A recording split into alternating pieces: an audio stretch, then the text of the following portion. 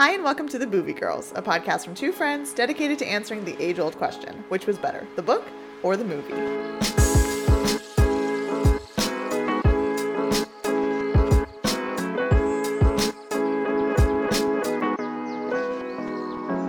I'm Rosha. And I'm Hannah. And if you want to hear more from the Boovie Girls, we are on Patreon. All you have to do to become a patron is go to patreon.com/the Boovie Girls or hit the link in our bio on Instagram to find out how you can join. And this week we are covering Psycho. That's kind of like it, right? It's more like a ear. Yeah, that was better. terrible. That was better. And if you follow us on the weekly, remember last week when I said that Rosha got rid of her dining room table, so we were on like these boxes. She now got rid of her couches, so we're literally. It's probably if it's a little echoey. That's why. That's why. Apologies. What are you naming this episode? You're gonna laugh at me. Okay. It's called "He's Sweet but a Psycho," like the song. Yeah. But also like literally a psycho. Yeah, literally a psycho. All right. So the book was originally published April 10th, 1959, and it's written by Robert Bloch or Bloch. Not sure. I've been going with Bloch. Bloch. All right. Take your pick. I don't know. It has a 4.1 out of 5 on Goodreads, and the first edition of the book was a whopping 185 pages. The one that I read was 208 pages. It's a little bit longer. Yeah. The movie came out in 1960, so only the year after the book was published. It's rated R. It's a mystery thriller horror movie. It's only an hour and 49 minutes long, which is actually kind of long for a movie in the 60s. Really? Yeah, usually those are around about an hour and a half. Oh, okay. So, well, there's quite a bit that goes on in this movie. yes. And it is directed by the fabulous and legendary Alfred Hitchcock. He died in 1980, so he lived a long, full life. So I wasn't even born when he died. No, he was born in 1899. What? 1899 is when he was born. Wow. He was 81 years old when he died. Fascinating. Isn't that crazy? He was nominated for 5 Oscars, including Psycho. He didn't win one Oscar. Oh, wow. But was nominated for Psycho, Rear Window, Spellbound, Lifeboat, and Rebecca, which I don't really know any of those. But he also did Vertigo and The Birds. So I don't think I've seen any of his other... I've seen The Birds. I have seen it, the game, and there's like a very like specific scene from that movie that I always think about when I think of The Birds, but I haven't like seen the full movie. That one's another of his classic ones that everyone knows of. Yeah, for sure. So the IMDb synopsis reads, a Phoenix secretary embezzles $40,000 from her employer's client, goes on the run, and checks into a remote motel run by a young man under the domination of his mother. Very misleading. Well, if you've read the book, yes. Very misleading. Let's start with the fact that it's not set in Phoenix, Correct. But we'll get to that. I thoroughly enjoyed that. Yeah. So some interesting facts. The book actually has 3 sequels. Bloch wrote two of the sequels. The second one was Psycho 2 and came out in 1982, and then Psycho House, which came out in 1990. Neither was related to any of the film sequels that came out though. In Psycho 2, the premise is that Norman Bates escapes the asylum and is disguised as a nun and makes his way to Hollywood. That's fascinating. So after I watched this movie and I knew that there was more Psycho movies, I'm like, I need to watch them. I need to know how he gets out. Right. And then in Psycho House, murders begin again when the Bates Motel is reopened as a tourist attraction, which I feel like that could be very interesting. And then a 4th installment was written, but not even by the same author, so I won't even mention that one. That's interesting, though, that someone could actually do that. What do you mean? Write that 4th book. Oh, yeah. I guess, I don't know. He must have gotten the rights or something. In November 1957, so 2 years before Psycho was actually first published, a man by the name of Ed Gein was arrested in his hometown of Plainfield, Wisconsin, which your family's from Wisconsin, for the murders of 2 women. When police searched his home, they found furniture, silverware, and even clothing made of human skin and body parts. Psychiatrists who examined him theorized that he was trying to make a woman's suit to wear so he could pretend to be his dead mother, whom neighbors described as a Puritan who dominated her son. So this was even before it was Psycho was released, but he was already writing Psycho when this was occurring, so it was just very like interesting to see that this kind of was parallel to something that was actually happening in real life. Fascinating. You know, I love true crime. Oh yeah, for sure. I need to know more about that. So the like I said, the book was almost completed when this man Gein was committing these murders. So Bloch inserted a line alluding to Gein into one of the final chapters. I didn't go back to read and try to find it, but I just thought that was so fascinating. Again, like the parallels of like this was actually happening in real life as he was writing the book. Crazy. Yeah. That's all I have. So the movie has a whopping 96% on Rotten Tomatoes. Okay. People love this movie. It's just a classic 1960s horror movie, and it's Alfred Hitchcock. People, you know, just adore him, you know. It had a budget of only $806,000, and it worldwide grossed $32 million, which I was like, that's a lot for the 60s. However, I think that probably has accumulated over the years, because you got to think, it's in the movie theaters every probably Christmas, Halloween, all of that stuff. So I would assume that that number just keeps growing. Yeah. But it is Hitchcock's highest grossing movie of his career. And I would say it's probably the one people know him for most. Yeah. So this is like a Stephen King type movie. I could do a whole episode just on facts of this movie because it's so like people just love this movie so much. But it was nominated for 4 Oscars. It didn't win any. But we've talked about this before. Like horror movies don't usually even get nominated, let alone win them. But it's for best supporting role of an actress, cinematography, art direction and set direction, and directors, like I said before. So fascinating. We all know about like the music or whatever, right? So the music is what makes this movie and the scores. And Alfred Hitchcock originally envisioned the shower scene to be completely silent. Ooh. But like the guy who was doing the scoring of the movie, he just went ahead and scored it anyway. And after Hitchcock heard it, he immediately changed his mind. Interesting. And I was like, that's just the iconic scene of this movie that I couldn't imagine it being silent. It is, but then I think about how we were talking in our episode for Carrie, how that like the pig's blood scene, that's true, it's completely silent, and the amount of like tension that is created when it's a silent scene, I feel like almost has just as much impact as if there was music. Obviously we won't ever get to see that version, but that would have been interesting to see. I do think the music obviously is iconic, so it makes sense. But and Hitchcock was actually so pleased with the scoring of this movie that he actually doubled the guy who did it, his salary. He doubled it, which I guess was $34,000, which doesn't sound like a lot, but back then I'm sure it was a lot more. But he thought that 33% of the effect of Psycho was due to the music. he's like, good man, here's an extra 34. Here you go. So like I said before, the budget was it was less than $1 million, which around that time, you know, $1 million was more of the common, you know, budget for films. But Hitchcock like was really fed up with all the big budget films at that time and like these just star-studded movies, and just wanted to kind of get back to like simpler, like almost TV making type films. And which is one of the reasons why it was black and white, because it was cheaper to do black and white. But yeah, so that was like one of the main reasons. And then also, which I don't know if you've heard this, because it was black and white, he ended up using chocolate syrup as the blood. I didn't know that. In the shower scene, because it showed up more in the black and white film. Interesting. So that's a fun fact that a lot of people know of this movie already. I love that. I would be too distracted and like be licking it off of like a shower. So the Bates house that was used in this film was moved from its original locations, and it actually still resides at Universal's lot. Oh, cool. And the hotel has actually been replicated, and it's a regular stop on the Universal Studios tram tour. That's cool. Which I'm pretty sure I probably saw, but didn't. I've never been to Universal, so it's so great. It's so great to like actually see these and read these now, because I feel like it'll make that experience once I do eventually go to Universal that much more better. Yes. I feel like the one that I'm missing is like is Jurassic Park. Yeah. Like I feel like I need to see that before I go. Well, it's a book, so we can do it before you go. Oh boy. Okay.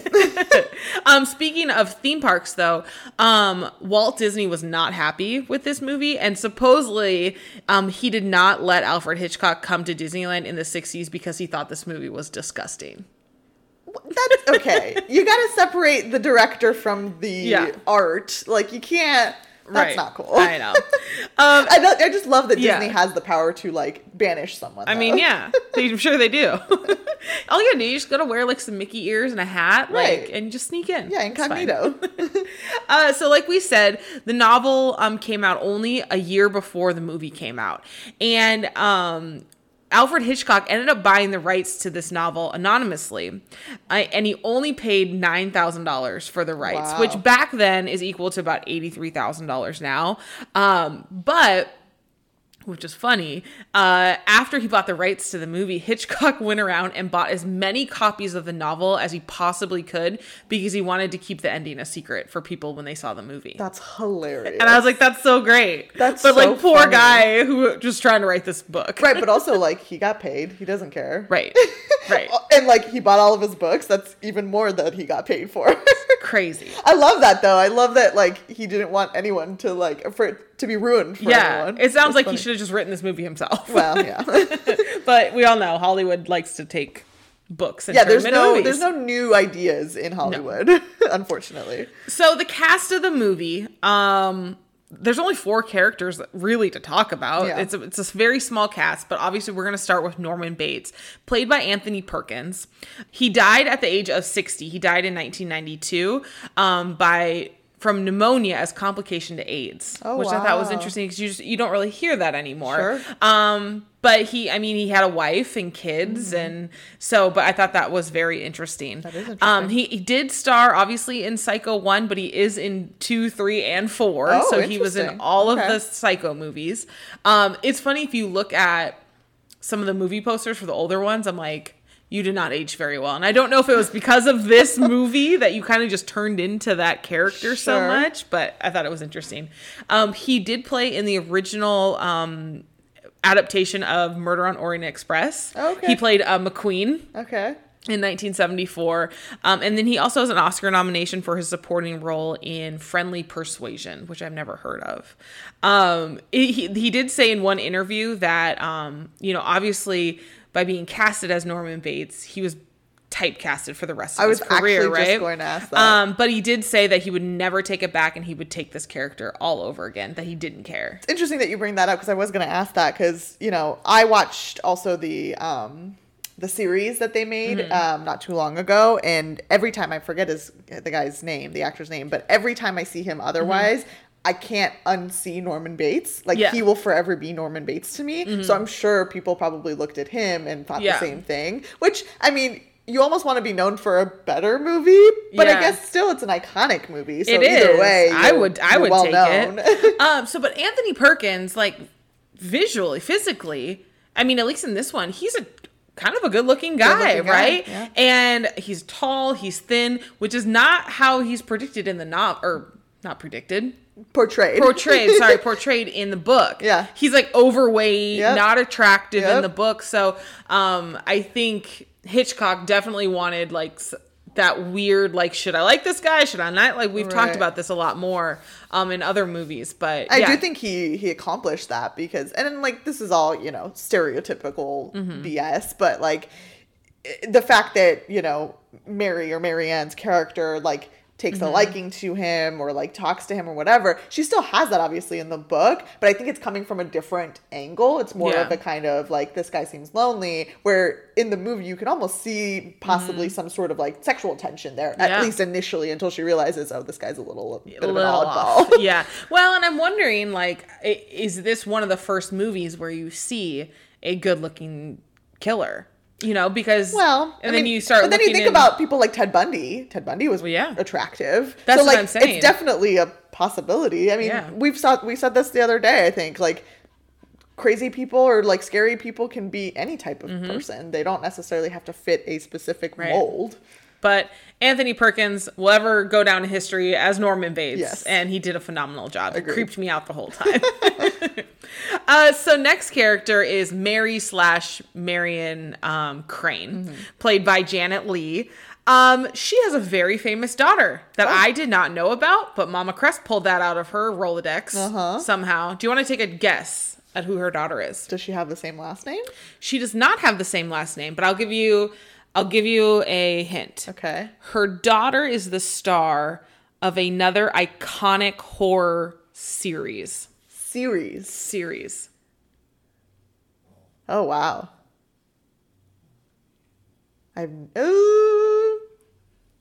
How old would she be? Or how, like, she's not alive still, is Janet she? Leigh is not alive. She died when she was 77. In what year, do you know? I don't know what year she would died in. Okay. I'm just going to take a wild guess just Okay. because I love her. I'm just going to guess Jessica Lange. No.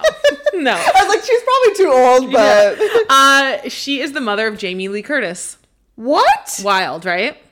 So Wow. I had no idea. I would have never guessed. When but- you said series, I thought like TV series, not movie series. movie series. That's okay. Yeah, so we all know is that Jamie Lee Curtis is the star of the Halloween movies. I Yes. just went and saw the new Halloween movie Yes. on Friday. That's wild. I Yeah, had no crazy. idea. So How Janet, did Mama Cress know that? I don't know. She knows all, man. The more you know. I know. So Janet Leigh, like I said, she was nominated for a supporting role in this film. She was also in Bye Bye Birdie, the original the Fog movie, and she also had a role in Halloween H2O with her daughter, cool. Jamie. And it's funny because I read this little bit about because she's in Halloween H2O, which started in 1998. And Janet in that movie actually drives a 1950s car similar to the one that Marion Crane drove in Psycho, which then kind of revealed the part of like the Psycho theme in the Halloween movies.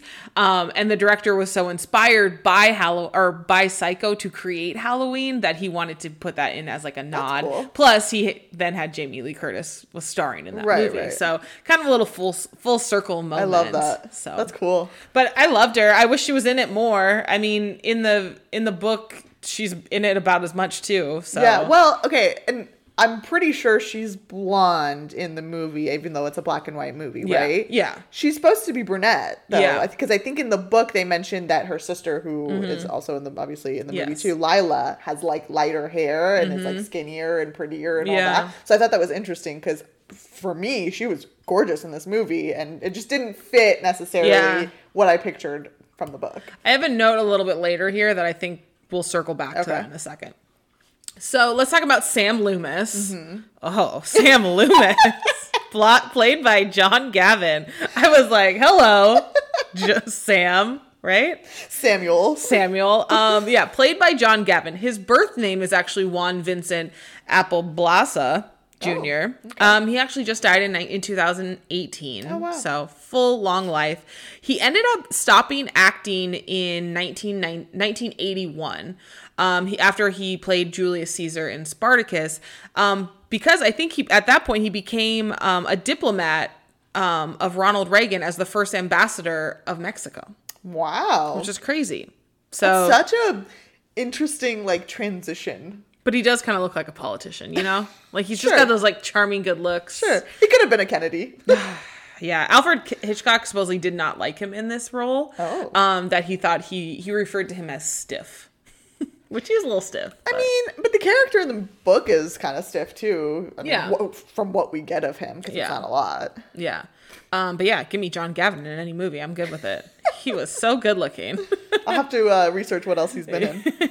He was Julius Caesar in Spartacus. Definitely have not seen that. And then lastly, Lila Crane is played by Vera Miles. She's alive and well at the ripe age of 92 years old. Wow, good for her. So I didn't really recognize anything else she was in movie-wise except for Psycho 2, where she plays Lila Crane Loomis.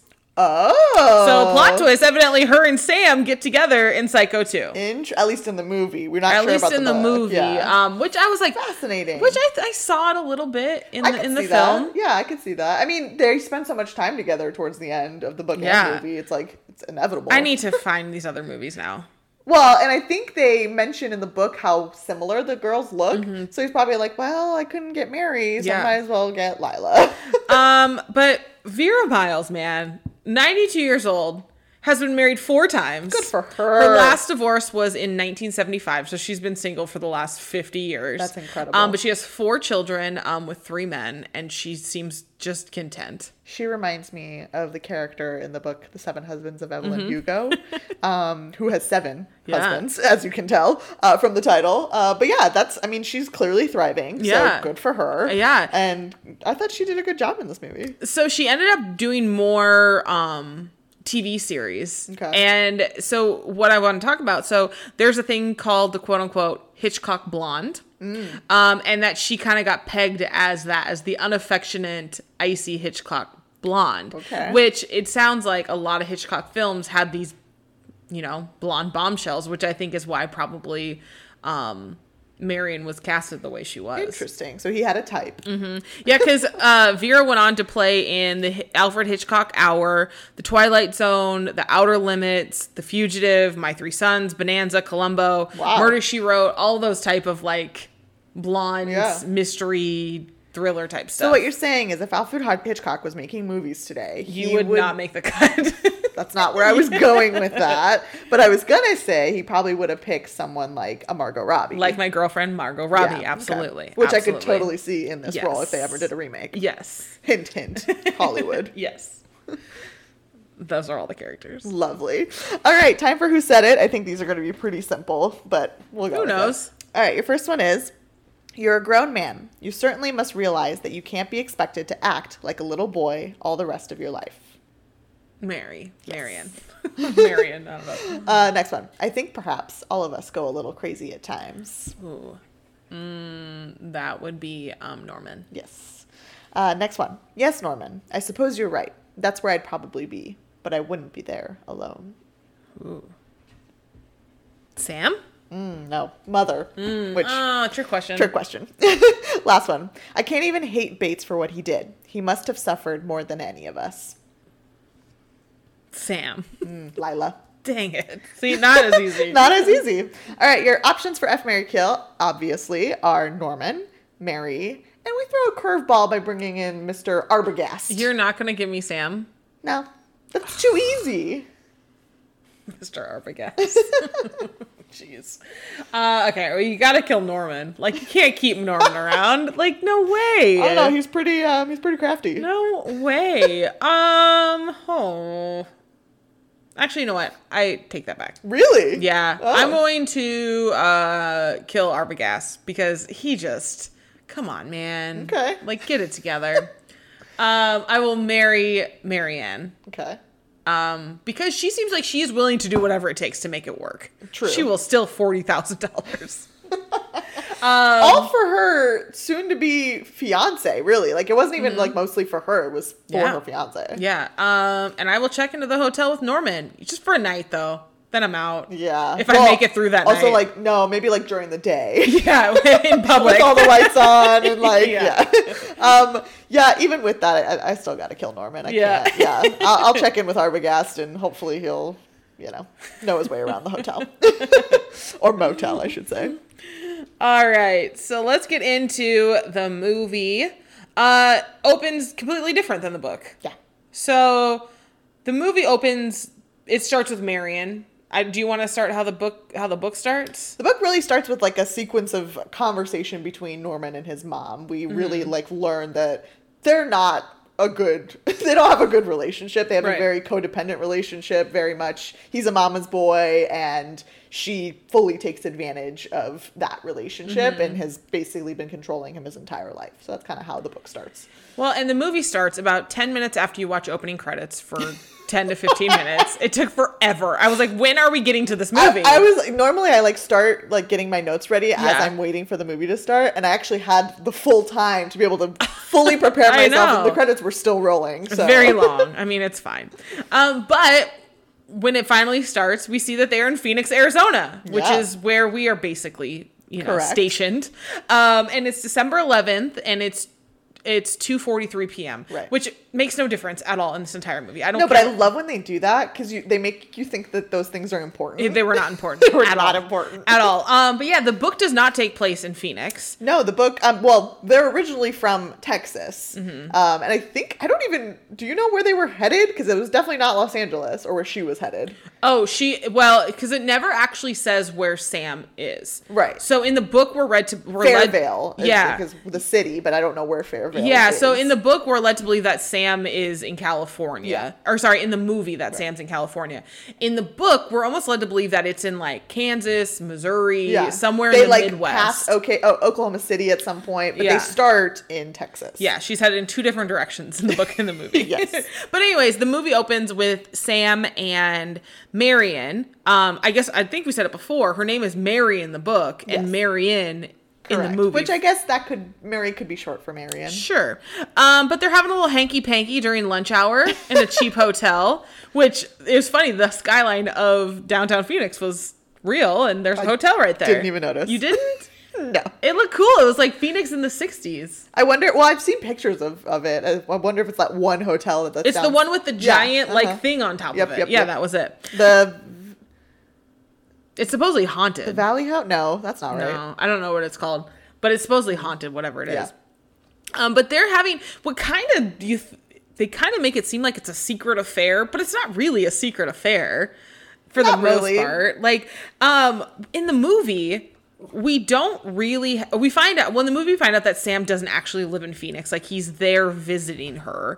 And that she really she's like, this is the last time. Like, she wants more, blah, blah, blah. We don't get much about their, how they got together. We get none of that in the movie. We don't even really get the scene. We more so just get Mary's, thought process as she's trying to kind of figure out her situation with Sam, which is, basically he's got some debts that he needs to pay off, and she wants to be with him, and he's like, I need to get to a better place before I can commit to you. That's really all we get in the book. Well, and in the book, though, we find out where they actually met, though. I forget. They met on a cruise. Oh, yeah. They met on a cruise for a week and decided they wanted to get married. That's right.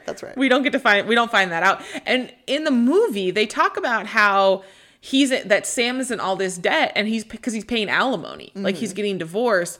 In the book, his debt comes from his dad or something. His dad he had a bad business deal or something that went wrong, and he's basically paying his dad's debts because they're trying to keep this hardware store or whatever is that he works at or whatever. So basically he has to, everything that he's working towards is going towards this debt, and he's inching away at it, but it's taking a while. And I actually kind of appreciated it in the movie because the backstory of these two, it doesn't matter. Right. It has nothing to do with the movie. Right. Really, and the storyline. It doesn't. It's not necessary. No. We then see, after their little romp during lunch hour, Marion goes back to work, and she works at, a real estate office. Yeah. I guess what it's called. And we find out her sister calls, say that she's going to be in Tucson for the weekend. And then this, really atrocious, awful, man walks in, and he's going to buy a house for $40,000 cash. And as a present, a wedding present to her as daughter. Yes. That's cool. Houses were $40,000. I wish. I did look it up. So the equivalent of 40,000. I did a lot of this equivalent stuff. So $40,000 in 1960s equivalent now to about $370,000. So which is about. Not in this day and age. Not in Phoenix, Arizona. That's true. But you can still buy some sort of house for $370,000, I guess. Sure. But Marion is supposed to be taking that money because usually people don't pay in cash or whatever. But this guy's a dirtbag. Mm-hmm. And in the book, he's even more of a dirtbag. Yeah, he full blown hits on her, tries to touch her, and she's just she can't do anything because she has to be, professional, but the whole time she's just cringing. I love in the movie how they have her coworker who's this mousy, dowdy coworker. Yeah. She's like, he didn't hit on me because I'm sure he saw my wedding ring. That's what it was. Yes, exactly. But anyway, she's supposed to be taking this money to the bank to deposit it because they don't want to keep that much cash there. So she actually says, I have a really bad headache. I'm going to take this money to the bank and then I'm going to go home. Well, she doesn't go home. Well, she does go home. She doesn't go to the bank. She doesn't go to the bank. She ends up going home and starts packing her bag to leave. because she's going to take this money and get the heck out of here. Can I just say that there's like multiple times where they keep panning to this envelope that's on her bed, and I'm like, Yeah. I get it. She's struggling with whether or not to keep it. Right. We don't need to keep belaboring the point. Exactly. But yeah, so she has this $40,000 in cash, and so she packs up her bag and she gets into her car to leave. And then of course, while she's like stopped at a stoplight, her boss walks by. Which does not happen in the book. No, it's just like this little added, like, he knows what it's gonna figure it out what happens in a little bit. So she's on the run, basically, and I could never live this paranoid lifestyle. It's just Absolutely not for me. not. It is not for me, and I'm currently watching the new season of You. Oh yeah, I already started and finished. And it gives me so much anxiety, just like the paranoia of like trying to cover something up. I could never do it. Well, I'm naturally a paranoid person as it is. Yeah. So add to that like the fear crime. of like a crime or feel of getting like caught for something. Yeah. It would not be a good. I mean, I have Catholic guilt, but this is a whole nother level. You know what I mean? So anyway, so she's on the run. She ends up pulling over to sleep because she gets tired. And while she's sleeping, a cop comes up, knocks on the window, and is like, "What are you doing?" He checks her ID, but then ultimately lets her go. Right. Which does not happen in the book. No. She keeps cruising on by. Well, and so now here we see that she's headed towards Bakersfield, which we know, is in California. So at this point, we know that she's headed in a completely different direction than she is in the book. Correct. 2 different coastlines. Different starting point, different ending point. Yes. But she sees that the cop is still following her. And he kind of veers off to one side. So then she goes and pulls off a different exit. And then she ends up driving to a car dealership, and she's going to buy a new car. The cop is actually then pulls up and like is staring at her from across the street creepily. Which I'm like, if you exited earlier, how did you then find her again? Right. Did you just exit and get back Must on? be a small town, wherever they are. Phoenix. Phoenix. But maybe they're like outside of Phoenix. I don't know. Maybe like Page or something. Who knows? But so she's at the car dealership. She ends up trading in the car that she has plus $700 on top of that, which I know you wanted to know. $700 in 1960 is equivalent to $6,500 now. So.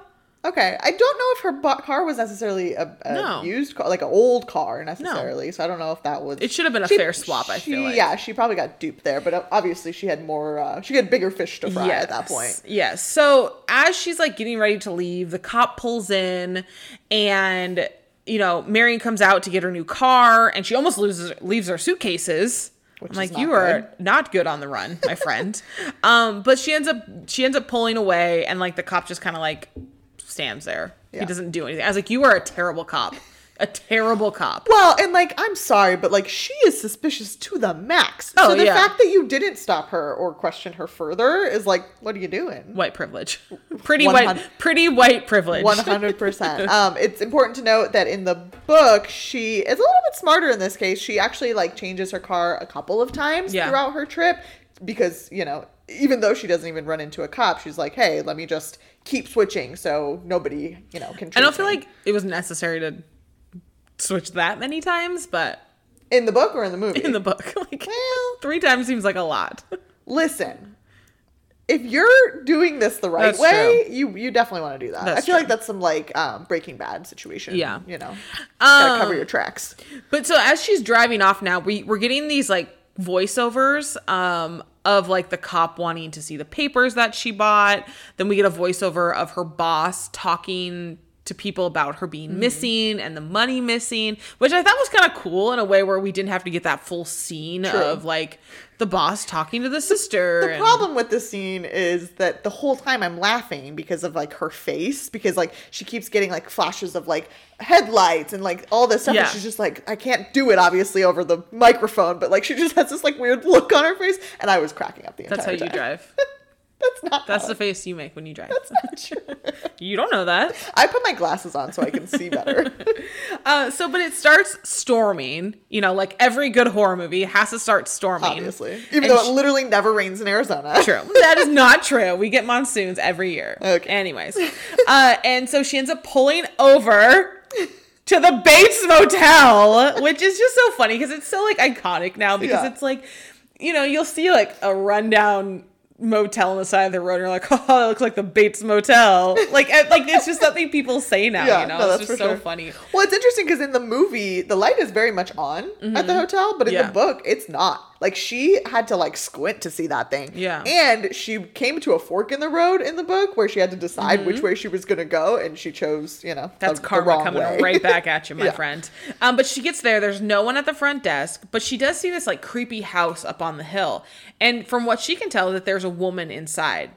So rudely, she starts honking the horn. I'm like, I mean, that's one way to get attention. I mean, sure, I guess. I just couldn't imagine just honking my horn, you know, waiting for someone to come in and just wait on me. I don't know.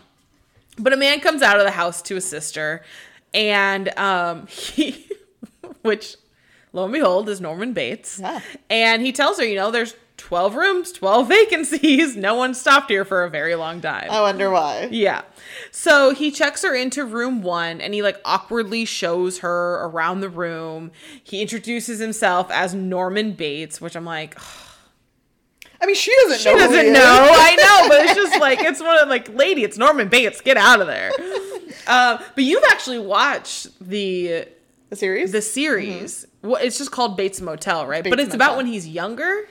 It's not really. I mean, it's a lot of lead up to the Mary situation, but it's so much more than the Mary situation. Would you So, recommend it? Yes, I loved it. I thought What it is was it on? really It's on good. like FX or something? Now it's probably on Netflix because it's been a few years since it ended. I might have to give it a I liked give it. it a goog. And the reason I watched the Psycho for the very first time was because I wanted to watch the series, and I was like, I probably should watch the classic before I do the series. Yeah. But yeah, no, I thought it was really, really good. I might have to watch that.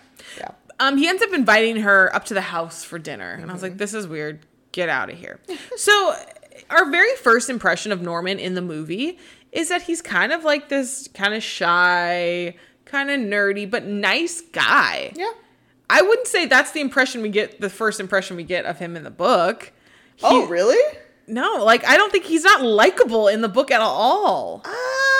He's like an alcoholic. And Well, like, she you know doesn't what I know he's mean? an alcoholic. We get that impression. Yes, definitely. But I think I personally think the interaction between them in the book was a little bit more tame until they get to the house. Like this initial reaction interaction of like, here's your room key and da da da. Like to me felt probably because I couldn't visualize it, but like watching the movie, you can clearly see what a creep he is. So it adds to it. Yeah. But I do agree that like because we get his inner thoughts in the book, he comes off as much more creepy because of what we know. Something to note, he does give her room 1 in the movie. In the book, he gives her room 6, which is still the closest to the office. It's just different numbers because it goes, which the movie makes a lot more sense. Yeah. First is the closest to the office, and then it goes to 10, I think. Yeah. But in the book, it goes 1 to 6 from furthest to closest. That's I don't weird. know. Weird. So she's in her room now, and she ends up hiding the money inside of a newspaper, which I thought was a good idea. I wouldn't leave it on the dresser like she does, but Sure. If there was housekeeping, though, they'd be throwing that stuff away like pronto. Yeah, no Especially kidding. if it's an old. I think she realized quickly that there was no no maids coming to clean here. maintenance. In the book, she leaves the money in the car. She does not even bring it into the room with her. Which also not a good idea. Well, her thought is, well, I have the keys to this car. I guess. No one else does. Yeah. So while she's in her room, she can hear a woman yelling from the house upstairs and basically about having, this woman over for dinner. And we're led to believe that this is his mom up there telling him basically that this woman is not coming over for dinner. Right. Like, no way. Not allowed. So since this woman does not want to bring her up there for dinner, Norman ends up bringing dinner to her. And it's like bread, basically. Yeah. Like, it was like a poor man's charcuterie board. yeah. And he ends up, inviting her to like come to like the back room to eat, the parlor. It's parlor. And I was like, oh, that's so creepy. And lo and behold, we find out that his pastime is taxidermy. I would have ran for the hills right at that point. Absolutely. Nothing about that to me sounds like that's an inviting type of person. And then tells her that she eats like a bird. I'm like, okay, so these birds that you've killed and taxidermied, you're also now telling me that I remind you of. Got it. Get me out of there. Abort now. mission. Abort mission. So He also like creepily says at this point, like, a boy's best friend is his mother. Yeah, that was a I'm little like, oh, unnecessary. Here we go. But he starts to have this kind of somewhat honest conversation with Marion about basically how, he wishes he could leave his mother, but she's ill, and his father died and left them some money, and that's how they built the hotel. And then she met this other guy who talked her into building the hotel with the money, but then he died in a very bad way. And then Marion just, like anybody said, like, well, why don't you like put her someplace? Right. Like an old folks home or something. And Norman is not okay with that answer. He's like, absolutely not. My mother will not be going somewhere. Yeah. And is just so flabbergasted by it. In the book, he gets like way more intense with her, like basically starts yelling at her, like, how dare you even suggest this? Also important to mention, she actually does make it to the house in the book. Yeah. They have this conversation in the kitchen of the house. So she does get to the house in the book. Not the parlor. No, not the parlor, but the taxidermy is still alive and well. Dead and well in the house. Dead and well. So in the movie, we kind of now get this, we don't get as much of like the inner dialogue as you do in the book, but like you kind of start seeing her like looking at Norman, and she's like, oh my gosh, I don't want to end up like this guy. Like he's kind of like a hermit, like doesn't, like she doesn't want to be like that. So she has now decided that she's actually going to go home to Phoenix and take the money back and get herself out of this trap that she put herself in. Which she also does decide in the book. Back to Texas. But so at this point, when she walks out of the room, he asks her, what is your name? Or they introduce themselves, or she finally says her name, and she says that her name is Miss Crane. Well, he goes back to look at the book, that in the sign-in book, and sees that she signed her name Marie Samuels. So he knows that there's something up with her, and that she's obviously not a good person. In the book, her name is Jane Wilson. Not sure why they chose to change that, but so Norman is still in the parlor, and we then see him looking through this giant peephole in the room. I was like, there's no way that you don't see that peephole. Right, from the other side. There's no way. Yeah. But anyways, Marion starts budgeting her money, her stolen money of like what she spent, what she can spend. That's me every single day. Yep. And she ends up like ripping it off and taking it into the bathroom with her. And she gets into the shower. She flushes the paper down the toilet. Yes. That's important. Or most of it. And then she gets into the shower, and here's the iconic Psycho shower scene. She gets into the shower, and all of a sudden, someone comes into the bathroom and just starts stabbing her. And it's Mother in the shower killing her with the knife. Calm down, Clue. It was the mother in the parlor with the knife. But then she like tries to get out, and she like collapses and hits her head. And if you didn't know, like she almost looks like she's not dead. Like I'm like, wake up. I mean, yeah, but she is dead. In the book, it's a little bit more gruesome than this. Yeah, doesn't she like chop her head off? Yeah. He decapitates her. Marion's head is no longer. Mary's head's no longer. I don't know where we are. Who is who anymore? Her head is no longer attached to her body. That's all you need to know. The cap was detated, so I was okay. That was from The Office. Oh, I've never seen that. Anyways, so I was okay with that not being in the movie. Yeah, I think that was probably a smart decision on the director's part. Yeah, so we now see Mother like leaving and going back up to the house, and then we hear Norman from the house start yelling, "Mother! Oh God, Mother! The blood! Mother!" I'm like, oh. That was good. Was that good? Yeah, it was good. I know. Do you think Hitchcock would hire me? Well, you're not a bombshell blonde, so that's true. That's okay. So anyways, he runs back down to check on Marion, and he then just basically walks out and is like, shoot. Let me go get my cleaning supplies. Not again, Mother. You know what I mean? It was very matter of fact. It was. I feel like you got a lot more of like the turmoil in the book. Like clearly this has happened before, even in the book, but like he still like struggles with it, even though it's happened before. Yeah. And so he moves the body, he cleans up the bathroom, he puts her in the trunk of her car. He finishes cleaning up her things, and he throws it all in the trunk with her, including the newspaper with all of the money. Throws it in the trunk. So he doesn't even know that money was even there. Can we just talk about the fact that movie Norman is not as smart? No. He does not, in the book, he puts on gloves, which I'm like, rule number one of cleaning up any crime scene, put on gloves. Yeah. Like. And get some bleach. Right, and get some bleach. And then in the book, there is no newspaper because, like I mentioned, there's the money's in the car, but he does notice a earring that happens to be like on the ground. That's like the one piece that he like almost forgets. He assumes that the other earring is still on Mary's ear, so he doesn't think twice about it. Yeah. So the only thing I could think at this point, I'm like, dang, those trunks are huge back then. Like huge chunks. I don't know. I had a pretty huge trunk in my last car. It was very deep. Yeah, that's true. But these trucks are massive. Anyways, he drives the car to the swamp/pond/mud thing and sinks the car in the mud eventually. It slowly sinks. That was so great. It was such a great cinematic moment where he just like sits there for a second. You just look at the pure terror on his face. He's like, oh, okay. So I was reading a couple articles and I think this is true. People feel like in the movie, Hitchcock very much makes you think and that mother is a living, breathing person for most of this movie. Okay. Do you feel like in the book that it was pretty apparent what was going on? No. You didn't feel that way? Only because I've seen the movie. Yeah, because everyone feels that Hitchcock had that more... He placed that doubt more than the book did. I can't fully say that knowing how I know, like knowing that I watched the movie first. And I'll talk about this at the end. But I personally, like if I was reading this book for the very first time, having never known anything about this story, I wouldn't have assumed that she wasn't real. Evidently, it's like this weird debate.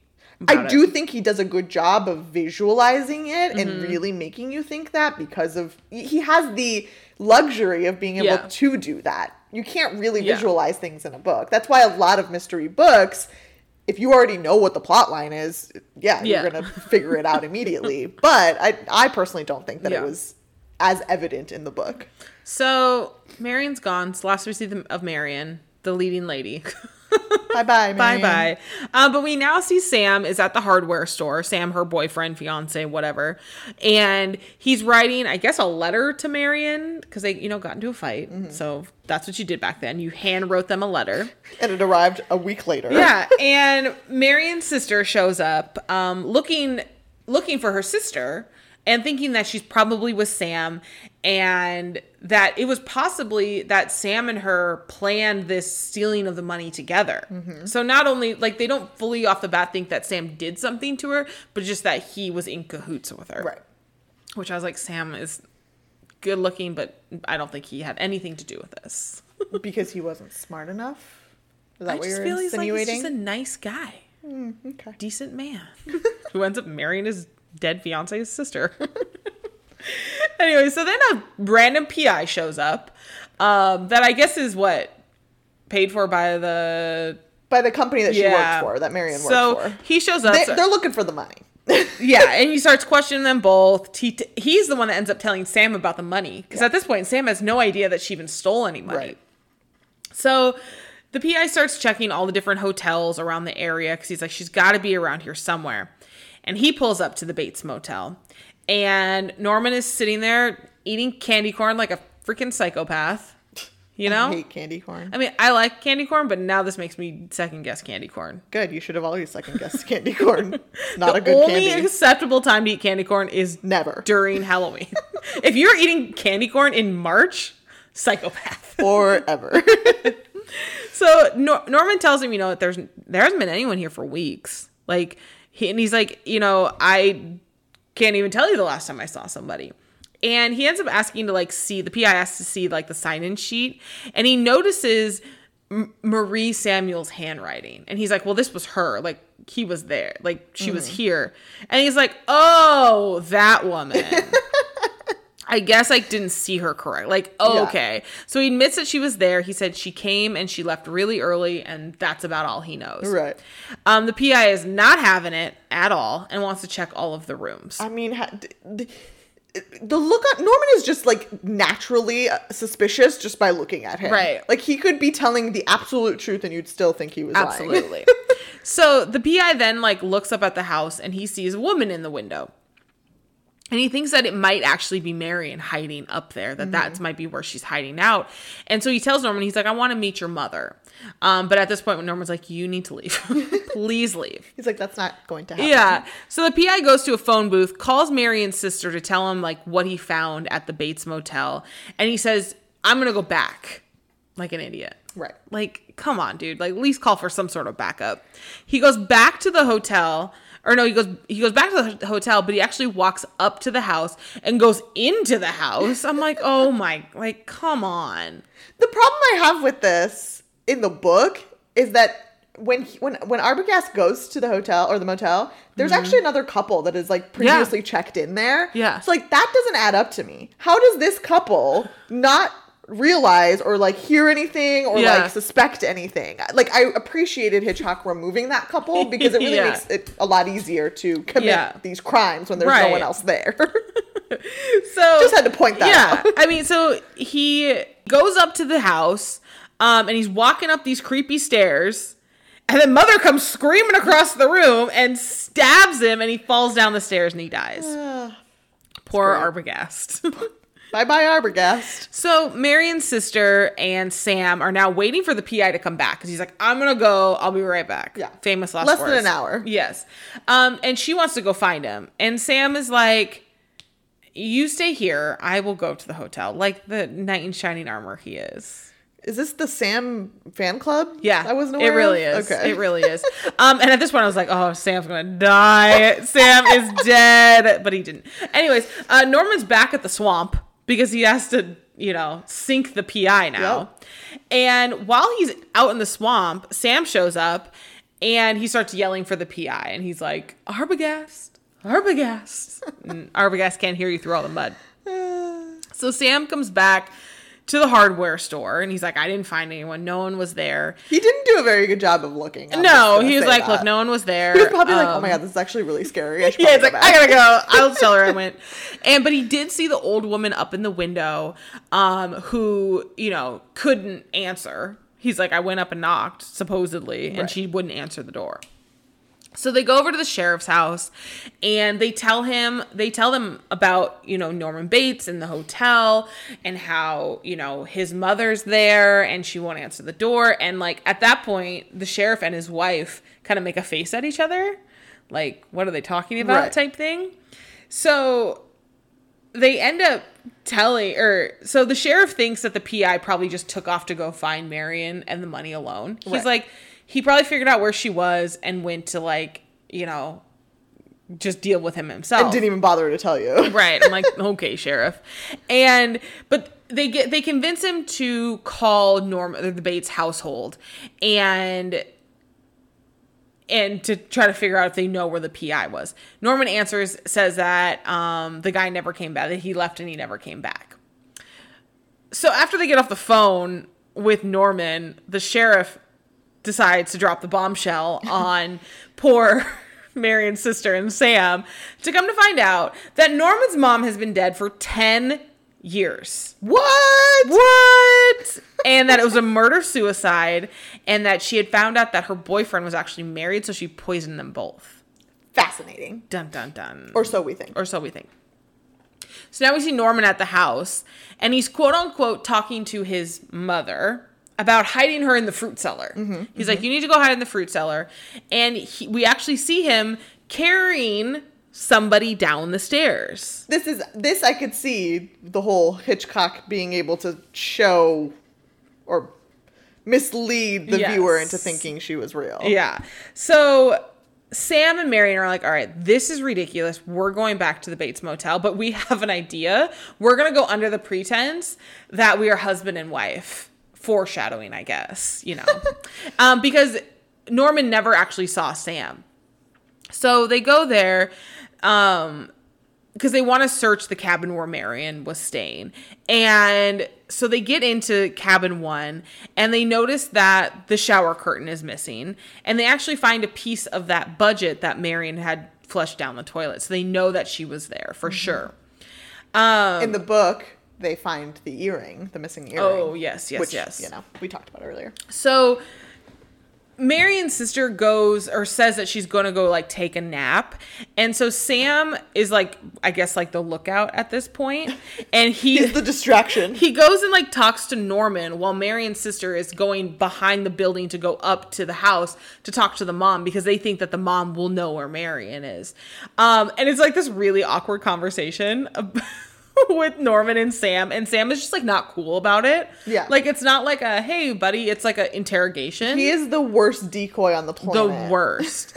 So the same time, Marion's sister ends up she goes up to the room. She gets up to the upstairs where she thinks the mom's going to be. She finds all these women's clothes, makeup, and she then like scares herself in the mirror. And I was like, same. I totally would have done that myself. But she also sees like a big indent of where someone would have been sleeping in the bed. Mm-hmm.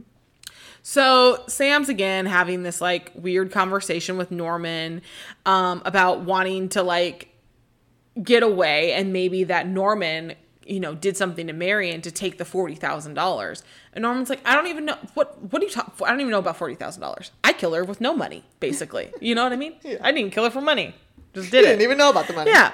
So Marion's sister then also, while she's at the house, she finds this like childlike room, which that's one thing. I guess it's a better time than ever to talk about it. We don't really get the child persona in the movie as you do in the book. You kind of get like the 3 different personalities in the book. 100%. They even like specifically pinpoint it at the end too. Yeah. And in the movie, we really just get like adult Norman and then the mom, and that's about it. So, but I think this was probably kind of just the little nod to it, I guess. I don't know. So anyways, Norman ends up hitting Sam over the head with a vase because he sees right through Sam's decoys, I guess. And he runs up to the house because he realizes what's going on. And as he runs into the house, Marion's sister hides under the stairs and she goes down to the cellar, which you remember that we saw Norman running down the stairs with somebody earlier. So she goes down to the cellar and finds Mrs. Bates as a really gross skeleton. Like the most gross. Like the Crypt Keeper skeleton. It is awful. And so while she's down there, Norman runs in women's clothing. What is happening? And dun-dun-dun-dun, Sam comes in to save the day. He comes in, saves the day. And Norman gets arrested. And the next thing we get is that he's in this like interrogation room. But I wish we would have actually gotten to see the interrogation in the movie. We don't really get it. We get like the cop talking about it. And same thing in the book, though. Like I wish Sam's recount of what happened. Yeah, like I wish we could have seen. I think that would have made it even creepier. Oh, 100%. You know what I mean? Yeah. Because the cop comes out and starts talking about how, Norman's not even there anymore. Like, basically, it's his mother. The mother personality has come out, and she's stayed there. Like, Norman's not even there anymore. What I liked, and I think you kind of get it in both book and movie, is he basically says, like, there was never a time where Norman was full Norman. Right. He was either half Norman, half mom, or full mom. Like, he had lost who he was entirely. Yeah. I don't know what it is, and I think it's just the psychological stuff. I think split personalities is one of the creepiest things. Yeah. Like, the movie Split is fabulous, and it is so creepy because of it. It's just, seen it. Oh my gosh, it's so good. But yeah, so we also find out at this point that, I need to stop down. So they finally figured out that Marion is dead. Like, she's confirmed dead, not coming back. Sam and the sister do not seem to care. There's 0 tears. There's 0 nothing. They're just like sitting there very matter-of-factly. I think, and I'll just like chalk it up to they were probably already expecting her to be dead. Like, I think they kind of had already, I needed some sort of tears. Yeah. Very just nothing. Clearly they found solace in each other. They did, I guess so. So we find out that not only did Norman kill the PI and Marion, that back in the day, he actually killed his mom and her boyfriend. It was not a murder-suicide. He was the one that did it. And then like this random... Hold on. That piece or that part of the story in the series is so good. Is it good? Yes. That's like that's the stuff that I need more of. I think that's what would have made it like way creepier. Yes, it's very good. I highly recommend it. So in the movie, we get a psychologist. He's trying to explain split personalities and how his mother side of that personality got him to commit these crimes. I'm thinking that like, I mean, in our day and age, in the true crime and all of these different movies that have come out, like it's not as like it's almost like a known thing kind of. I think probably in the 60s, they were like, all right, we need to interject this psychologist here to try to explain what split personalities is. That's type fair. Thing. I thought it was kind of weird. I also like didn't appreciate the fact like in book and movie that their immediate thought was that he was a transvestite.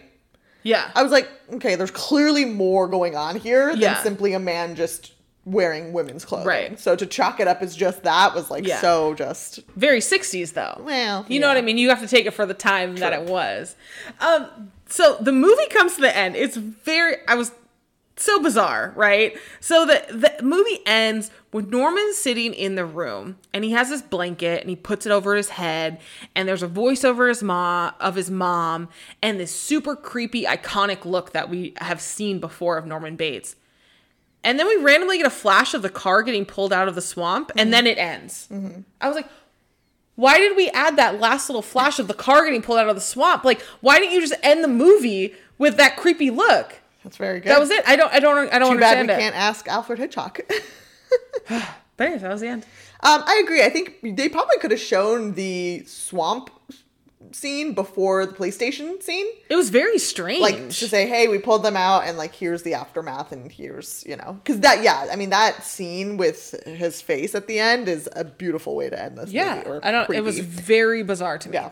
And the book really ends kind of very similarly. I think the difference is he's actually in a cell. He's in prison at that point. And we obviously just get the dialogue. But the very last line is kind of, she wouldn't harm a fly, which is just creepy all in and of itself.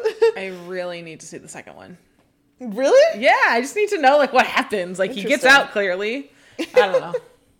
I don't know. That's how it ends. Yeah.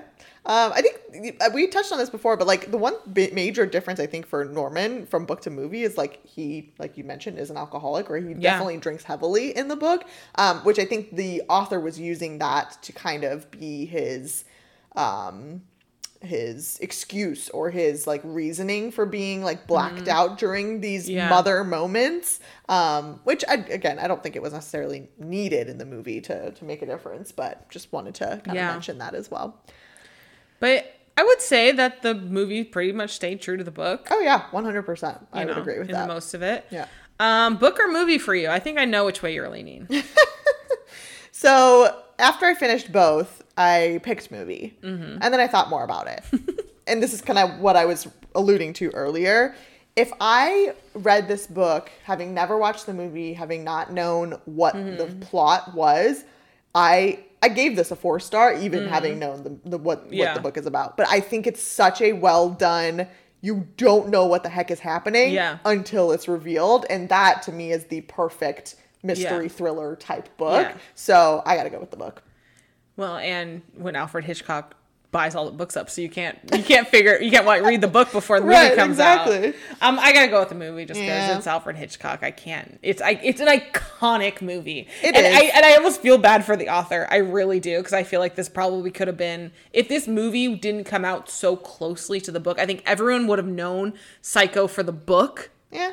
Before the movie. And I think there's a lot of people who didn't even realize this was a book. I will say, on a rewatch of this movie, it rang too cheesy for me. Yeah. And obviously I have to take that with a grain of salt, because it's such an old movie. But yeah, I think with that compounded with the fact that the book was actually very intriguing if you didn't know the story, that's my choice. So we're split on this one. I know. Almost like we have split personalities. Wow. I'm really sad. This is our last Halloween episode. I'm so It went by sad too too. fast. Blame the calendar for only having 4 weeks in Now October. we gotta go back to like Shailene Woodley movies. Ugh. Wow. Okay. And on that note, that's it for this one. Make sure to hit subscribe on your podcast app. If you're listening on Apple Podcasts, go ahead and give us a rating and leave us a review. You can follow us on Instagram, Twitter, and Facebook at The Boovie Girls. You can also email us at theboviegirls@gmail.com. And like we said earlier, we are on Patreon. All you have to do to become a patron is go to patreon.com/theboviegirls, where you can sign up to get bonus content, including our Boovie serials. You can get a sticker for joining, a shout out in a future episode, and all that lovely stuff. Up next, we are doing the highly requested By who? by our friend Kelly. Oh, okay. Why do you? From all of our adoring fans. Well, this is the first time hearing of it, so. We're doing The Outsiders. Yes. So, which is a classic. I hope you read and watched this No, before. I have zero. I'm both sorry, of them. what school did you go to that did not require you I to don't know. read We read this? like Lord of the Flies. Yeah, that's Yeah. a weird school. Yeah. So I'm excited for this one. It's been years, so I couldn't even tell you what it's about, but I know Pony Boy's in it. There we go. That's all you need to know. That's all you need to know. Thanks for listening, and remember, don't judge a book by its movie. Bye.